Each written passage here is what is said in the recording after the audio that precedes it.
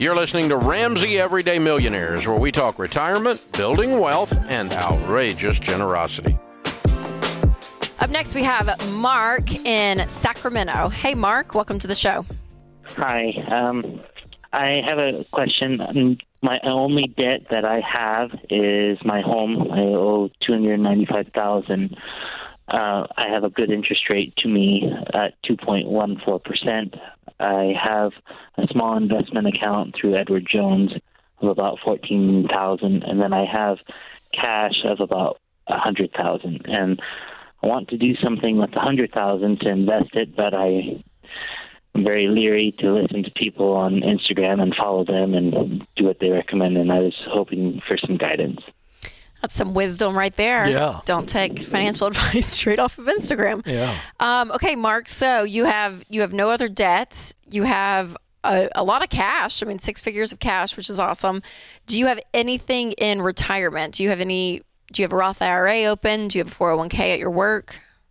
No, I don't. My investment account was intended to be as a retirement. Okay.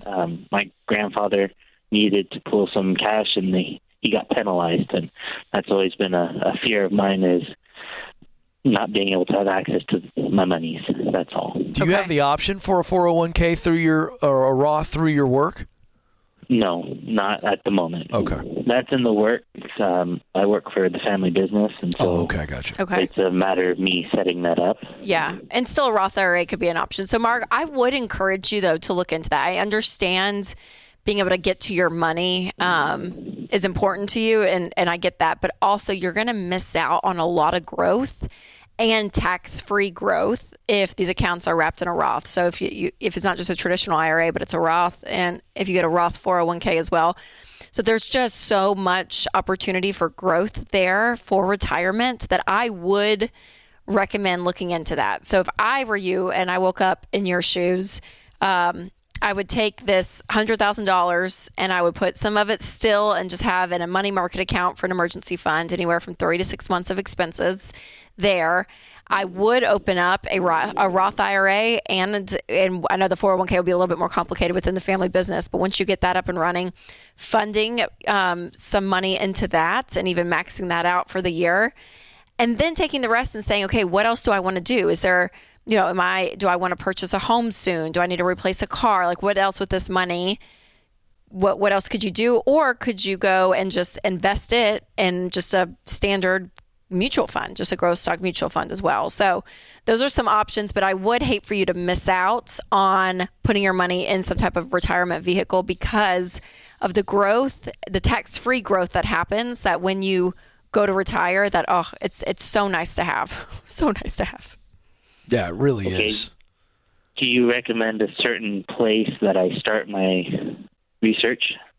I would sit down with a SmartVestor Pro. They are investment professionals that we actually recommend, and they will sit down with you and teach you and give you options. These people eat and breathe this stuff. So if you hold on the line, Austin will pick up and he'll get you connected to one of our SmartVestor Pros and find where on RamseySolutions.com that you can find that and help you navigate that. So I would sit down, with an investment professional and look at that. But it's a great question, and I appreciate your diligence in the amount of saving and your intentionality with all of this. But I think that there is some stuff that you could do with that $100,000 that will really, really help you in the future.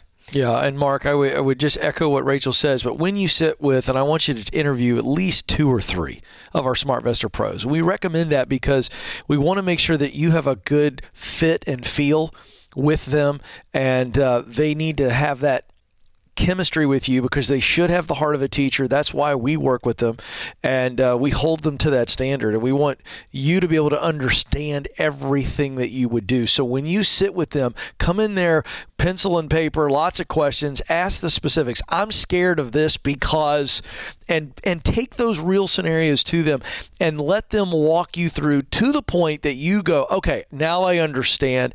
And knowledge is a wonderful antidote to fear.